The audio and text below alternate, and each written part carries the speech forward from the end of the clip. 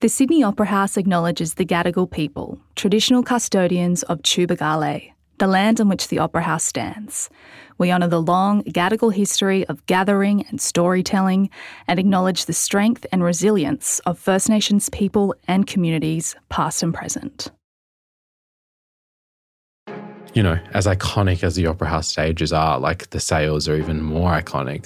If I was a young kid and I got to see a Indigenous man atop of it telling our, version of our lived experiences, like that would just be so meaningful. Hey, I'm Courtney Avenhauser, and this is Up Next, a podcast full of sit-down chats with the most exciting artists and performers coming through the doors of the Sydney Opera House. Since the Opera House has been going strong for 50 years, in every episode of this podcast, we showcase someone who we think is destined for icon status in the next 50 years. So join me backstage at one of the most iconic venues in the world. In the last few years, Ziggy Ramo has basically made a second home out of the Opera House. In 2020, at the height of the pandemic, he premiered his first album, Black Thoughts. It was a live stream in the Joan Sutherland Theatre with no audience. The performance was full-bodied rapping and heartfelt truth-telling. It packed a punch about the dark side of Australian history. NME called it the most important Australian album of the year. Ziggy came back in 2021 to film the video clip for his version of Kev Carmody and Paul Kelly's famous track, From Little Things, Big Things Grow. He climbed on top of the Opera House sails at sunrise to perform the song out in the open, high above the harbour. In this episode of Up Next, we chat about his new album, Sugar-Coated Lies, and his recent turn as an actor and composer in the Australian drama Black Snow. What I love about Ziggy is his thoughtful, intelligent approach to sharing his story and the stories of First Nations Australians. He has a powerful ability to have hard but necessary conversations, which he continually brings to his artistry in new and creative ways. Hey Ziggy, welcome back to the Opera House. Thank you. Thank you so much. It's always a pleasure to be here. Yeah, you're no stranger to this place. You've done a few things here. In 2020, you launched your debut album, Black Thoughts, here. You performed on the forecourt. You've been on the sails. You've been everywhere, pretty much. What keeps bringing you back? It's a pretty kind of iconic stage, right? I think it's a dream to be able to kind of present your art on, one of the most prestigious stages in the country. So, I mean, as long as the Opera House will have me, I'll keep on trying to do things for sure. When you were filming the video clip for Little Things, you were on top of the Opera House. You also directed the clip. What was your creative thinking when you came up with that concept? It was pretty audacious. The whole thing was really serendipitous. I was supposed to perform a Leica version, and for a myriad of reasons that didn't end up happening, but I'd started kind of learning From Little Things, Big Things Grow. As that process happened, these words kind of just started falling out, and lo and behold, I had the audacity to go ahead and give myself the permission to rewrite the song. And so I had kind of fallen in love with it and really wanted to be able to share it with people. And I spoke to my manager, Courtney, and I was like, do you reckon there's any chance that this might happen? And she was like, I actually know Bill, Paul's manager. Maybe I could reach out. And we were sitting in the car, and literally that car ride, Bill emailed me and he said, hey, Paul's a big fan. Do you want to perform at the New Year's Eve concert he does? We'd love to have you. And I was like, what the hell? God. Yeah. So I emailed Bill back straight away and I was like, yes, I'd love to. And also, while I have your attention, I have this little thing. So yeah, got connected with Paul, and he was just so humble and gracious and giving, and gave me the permission to go ahead and do it. And we worked really hard on the song. Like I think we started in like November and went through to like January. Once I actually had the song finished and I listened to it, I just started getting this vision of me standing on top of the Opera House. I don't know why or how I thought it would be achievable. I think the thing was for me is that I knew how iconic From Little Things Big Things Grow was. And I also know how iconic the Sydney Opera House is.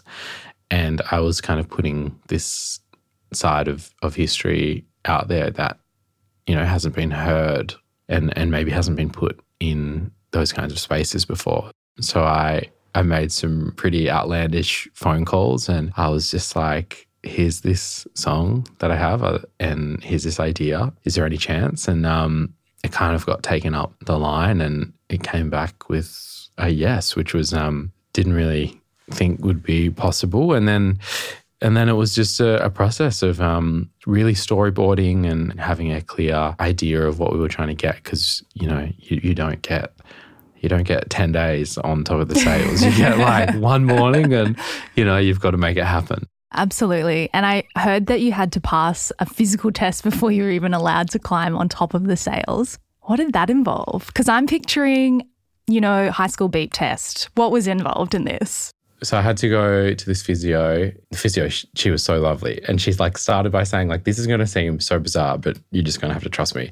And there was all of these like positions she had to like simulate to show that I would be able to make the climb because when you climb up the sails, like there are all of these like little holes you have to climb through and twist and turn and like it's just a bit of a maze. So out of context when you're not there and someone's like trying to explain it to you in a room, it was so bizarre. But it was all just like a little bit of a whirlwind. And then, yeah, luckily enough, I passed and then got to do the climb at like 4:30 in the morning. And it was so surreal. I bet. Wow. I had to like wear this harness underneath the shirt. And so I cut like this thing out the back where like the harness could come out of. So it didn't look all bulky and stuff. I was like wearing these super tight, intense, like skinny compression sport stuff, then like duct taped down really hard. So it was like strapped in. Yeah, it was like so uncomfortable and so cold because it was like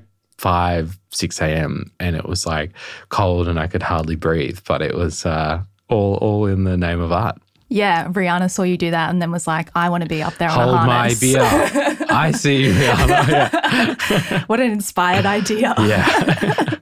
Did the test come in handy? Yeah, massively. Like that's what was so funny. It was like as we were climbing, it was like, oh, that was this position. That shape. That's this shape. That's that shape. Yeah, I mean, like you get up to the top and then it opens up and it's just like, yeah, it's breathtaking.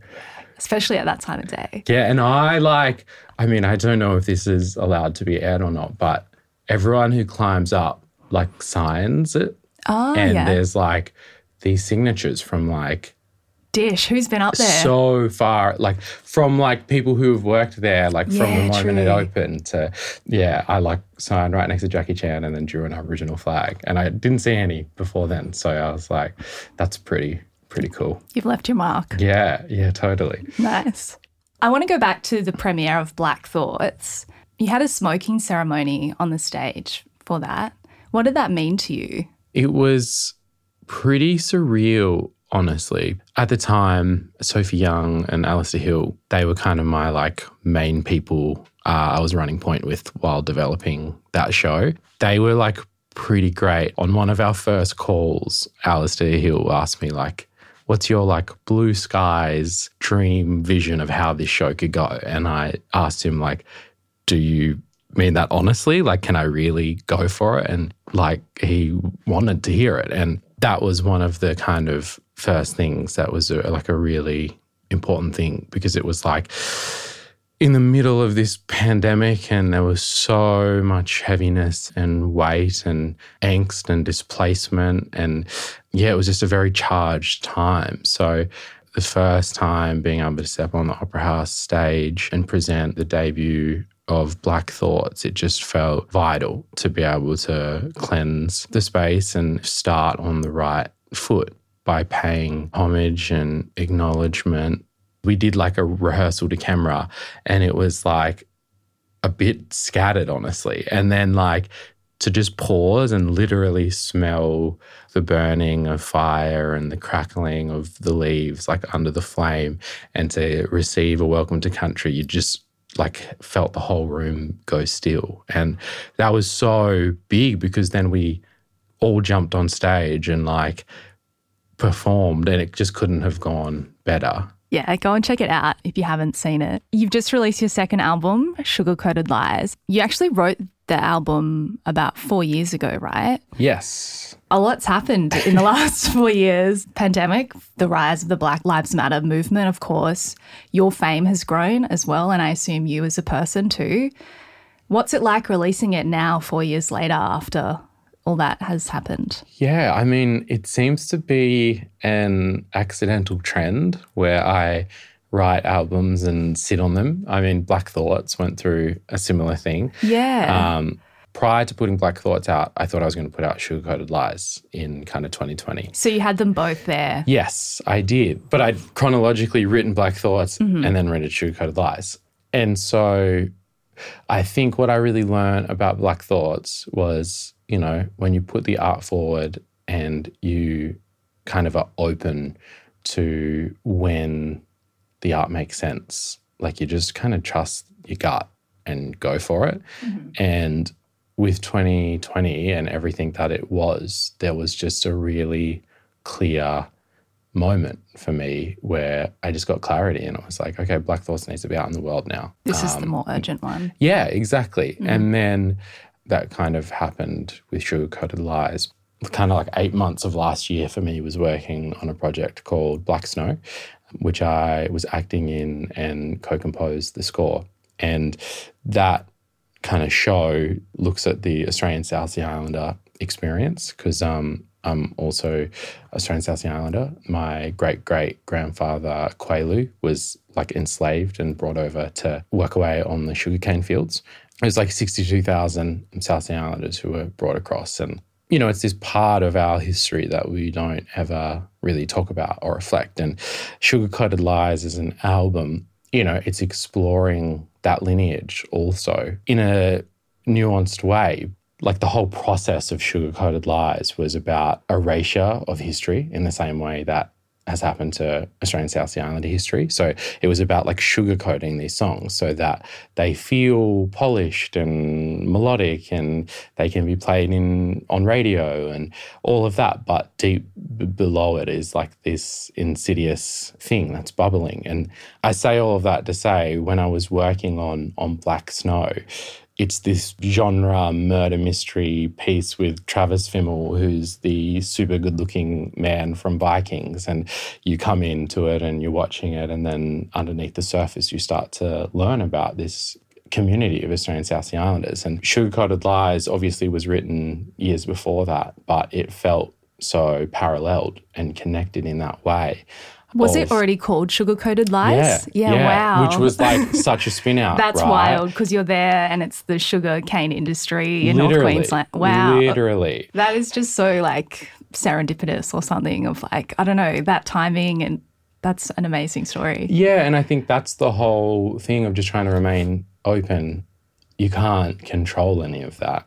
Sugar Coated Lies covers a lot of heavy content around mental health and intergenerational trauma of First Nations people. And you talk about the process of putting your feelings and experiences into an album as being therapeutic. Can you tell me about that?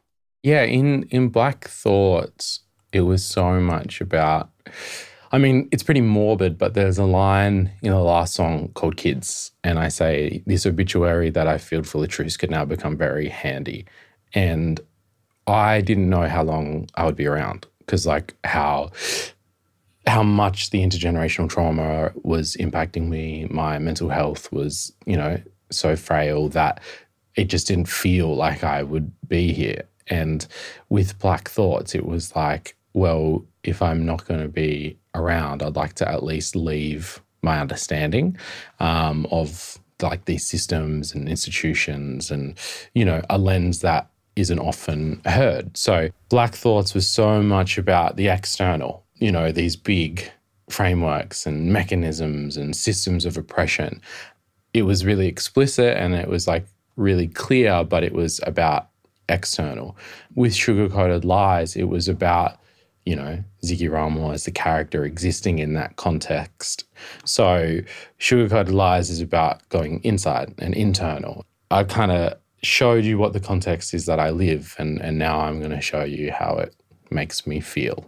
You've described wanting your music to be the antidote to apathy, and your first album, Black Thoughts, I feel like it did it in a way that's very sonically big, whereas with Sugar-Coated Lies, it's more subtle and more nuanced. But, you know, they're both taking these different approaches. I wanted to know what changed in you between those two albums and the writing process of them. I mean, I changed, like, right? I grew, I got older, I experienced different things, but the purpose is the same in that, like, you know, I care for country. That's what has happened in my lineage for 50,000 years. So I know why I'm doing what I'm doing. It's to care for country. It's to leave this space better than I found it. And on an individual level, like just as a person who's walking around, I don't want to like make the same thing, right? It's like eating the same thing for dinner every day. Like eventually you grow tired of that. And so Black Thoughts was done to me. That was that work. So when I went to start writing the next body of work, it was about like, where could I take that same purpose, but, you know, explore it in a different way? I guess the growth side of things is that it was about going into songwriting. Black Thoughts was so much to me about like, I am a lyricist and I'm really good at rapping, like from just a craft perspective. Whereas when I moved into Sugar-Coated Lies, like I started producing, and I, you know, as much as I grew up listening to Nas and Common, like I also was a kid in the late 90s singing Britney Spears. So I love pop and I love melody, and melody is this universal language that moves people. So I think I wanted to start taking and pulling from different spaces and figure out how that works for me. Like it wasn't about like tone policing myself to make it like more subtle and more palatable. Yeah. It was like, I also love this monkey bars over at the playground as well. Like how would I do it? Let's talk a bit more about Black Snow, which you've touched on already. Because your career, it's moved into this new direction. You're acting in this show. You also did the composition. How did that all come about? Funnily enough, the Opera House had a little bit of a part to play in it. So Rosemary Blight, who is an executive producer on Black Snow, she had seen the Little Things music video. And when Rosemary saw that, she started to kind of join the dots of, oh, maybe this person is interested in other mediums and other spaces. And so from there, Rose ended up going and watching the 2020 Black Thoughts performance as well. And, you know, I think I try and, like, I take performing very seriously, and it is a performance in every, you know, aspect of the word. So when Rose saw those two pieces of work, she got pretty fixated on the idea of me being incorporated into Black Snow. So they reached out in like May and we started shooting in June. So it was like a 2-week turnaround. That must have been a bit of a whirlwind. Massively. But I think it was kind of also so good because it like kind of couldn't overthink. It was just about instinct and storytelling and in the deep end and trying not to drown. So yeah, came on kind of solely on the acting thing with the intention to be able to talk about composition.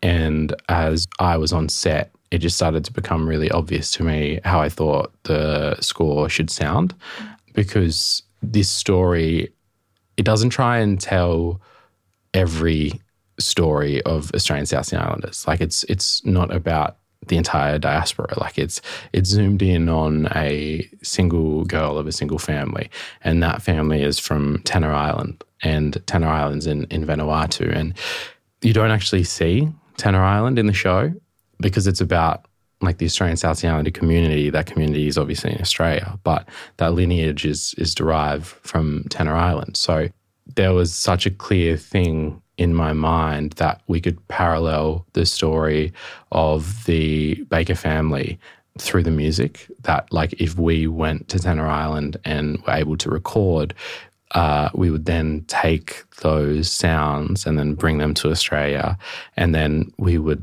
recontextualize them and change them and manipulate them and process them so that, at times they'd almost become not recognizable and different. And as the score goes over the 6 episodes, like the distortion and those kind of bass samples like become more and more distorted and hidden. Yeah, so I kind of felt so strong about that, but I'd obviously never composed a score before. So Rosemary ended up bringing in a beautiful composer and human, Jed Palmer, who has done this a lot. This is what he does, and Jed was so open to collaboration. So I finished my last day on set in like August at like 10 o'clock at night, and then the next morning we flew to Vanuatu and did a week of recording with family, and were welcomed into the Bethel community village with Chief Jeffrey, and he took us all around Tenor Island, and we were given these beautiful songs and song lines, and furthermore given the permission to be able to use them, incorporate them and change them for the context of a score. And so after about a week of recording, we went to work on doing like 3 hours of original music in a couple of months. So it was pretty intense. Yeah, I can imagine.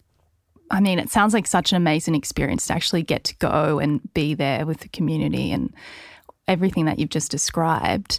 In terms of like the way you approach your artistic practices as a musician for your solo work, how did it feel to be working in this new way? Oh, I loved it. Like I had more fun in the post-production. I think like filming on set, like actors kind of get all of the attention because that's who people see. But what you film on set, it's kind of like getting groceries at a store. And then when you go into post-production, it's about actually cooking the meal. And it's like making those creative decisions about how a show will be presented. And so when I was sitting there working on the score, it was just so freeing and so liberating in a lot of ways. So sitting in this room making music invisibly, I hadn't had that kind of experience because all the music that I've done up until this point has been attached to my face. The idea to like step back on stage, like while I was still in that process, felt really jarring. And then I ended up performing at First and Forever. It was like the best performance ever. So it was like, oh no, that's right. Like I love the attention. Yeah. Look at me. Yeah. And what was it like bringing that South Sea Islander perspective to this project? And, you mentioned it's not trying to tell everyone's story. It's like zoomed in. But what was it like to bring that perspective? I almost felt like that was my biggest responsibility, honestly. Like, yes, I was acting in it. Yes, I was writing music, and all of that allowed me to be in the room. So I was quite lucky. I like literally sat in on like all the final mix reviews. So the way that TV is made is you go and film it, then you edit it, and then you do the scoring to the edit. And then once that's done, you're also doing sound design and a bunch of stuff. And then the producers and the creator will like sit in the room and make final decisions about what's working, how loud things should be, if things should stay or go. And I was able to sit in on them. And that was, I think, probably my most important work on the show, because it was about really trying to honour and ground this show in authenticity so that, and this was something I would often say in the room is, we're telling this story on this stage for the first time. So we get to set the precedent of what it is to tell stories about our community.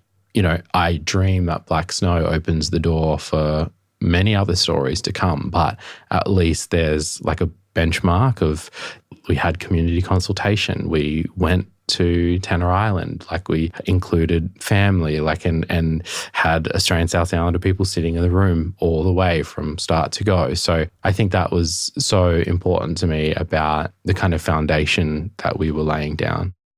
And where do you think you would go next with your music? I know where I'm going next. Oh, dish, scoop, hello. Yeah, I've, it's the next time we sit down and talk about the next album, Human, it's going to be a similar thing where I wrote it in 2021. I was actually going to say, you're sitting on 3 albums right now, Ziggy. Yeah, so the next project is called Human, and it's like both a book and an album. So each song is a chapter in a book because, when I wrote Black Thoughts, it's like 8,000 words and that's so lyrically dense, right? But a book is like 80,000. So like you have so much more space and time for history and context. And by doing that, it means like the songs can be more, I guess, like reflective and nuanced in ways. And Little Things is on that album. So writing Little Things kind of was this conduit to picking up the guitar, and ended up writing like 9 kind of singer-songwritery, folky songs, which obviously is a massive departure from, what's happened prior. But I think it was about reinventing and shedding, I think, and trying to grow in a different artistic way. Yeah, that's so exciting to hear, like, you're moving into different genres and sounds. How is the album and the book, like, how do they speak to each other, or how do they coexist? Do they, you said there's a chapter for each song, but can you explain how they kind of just are in dialogue together? Massively. So like the way each chapter starts is with the written lyrics of the songs, because they're like these poems that have kind of taken shape, and then that kind of sets the thesis of each chapter. And then you got 10,000 words to play with of going into history, context, and lived experience. So the way that I kind of explain each chapter is that it's almost like a hot dog, which is a weird analogy. But, Tell me more. The bread is like the dry history context, the foundation that, sets the table and keeps it all together. And then the meat is the lived experience and how that history and context interacts with the lived experience. And then your onions and sauces and condiments are my ideas about how those are in dialogue with each other. So you get the thesis from the poem, you get the hot dog from the chapter, and then you listen to the song. Because by reading the words, then reading the chapter, and then hearing it, like, it hits you in such a different way, because all of these little breadcrumbs that are kind of buried in the songs, like, you actually know now because you've been able to sit and read it in a different way. Can't wait to read and listen to both of those things. Either can I. Is there like a release date, or is that still in the works? I mean, like, I could tell you something, but it's like, who knows with me? It's just like enough. when the breeze hits me at the right time. No, it's true, isn't it? It's all moving in the right direction. Like, it's always the final 5-10% that takes the 2 years. Totally. Right? Like, refining. Yeah. So, Ziggy, you're writing a book, you're acting in things, you're composing scores, you're writing music, you're the multi-hyphenate. Slashy, ultimate. What kind of artist do you most identify as? I think it's not a medium, it's, I guess, the concept. Coming from an oral culture, we've had song men and women and storytellers who are gatekeepers of knowledge and of wisdom for caring for country. And so I think because I've grown up dispossessed of those songlines because of the removal and denial of access to country, the innate ability hasn't gone anywhere, and the desire to find it is now more strong than ever. And so I think for me, it's Storyteller. I think that's why I always am drawn to, whether it's books or scores or acting or composing. It's because all of those things are about communicating a story. And that is what like inspires and excites me. I think for me, it's really come down to a place of like, I want to see change from my community. And I know I have stories and a perspective that can help create that change. I know like a lot of Australians don't understand hip hop and rap as a craft and as an art form, but it's like we understand like 4 mediocre guitar chords going around and around, right? Like, so I'm kind of like, well, I feel confident in my ability to shift and adapt and learn because I can tell stories. It's so much about finding like the right space for the right story. And that's like the exciting pursuit for me. Finding that way for people to listen. This podcast is all about spotlighting artists who we think are up next.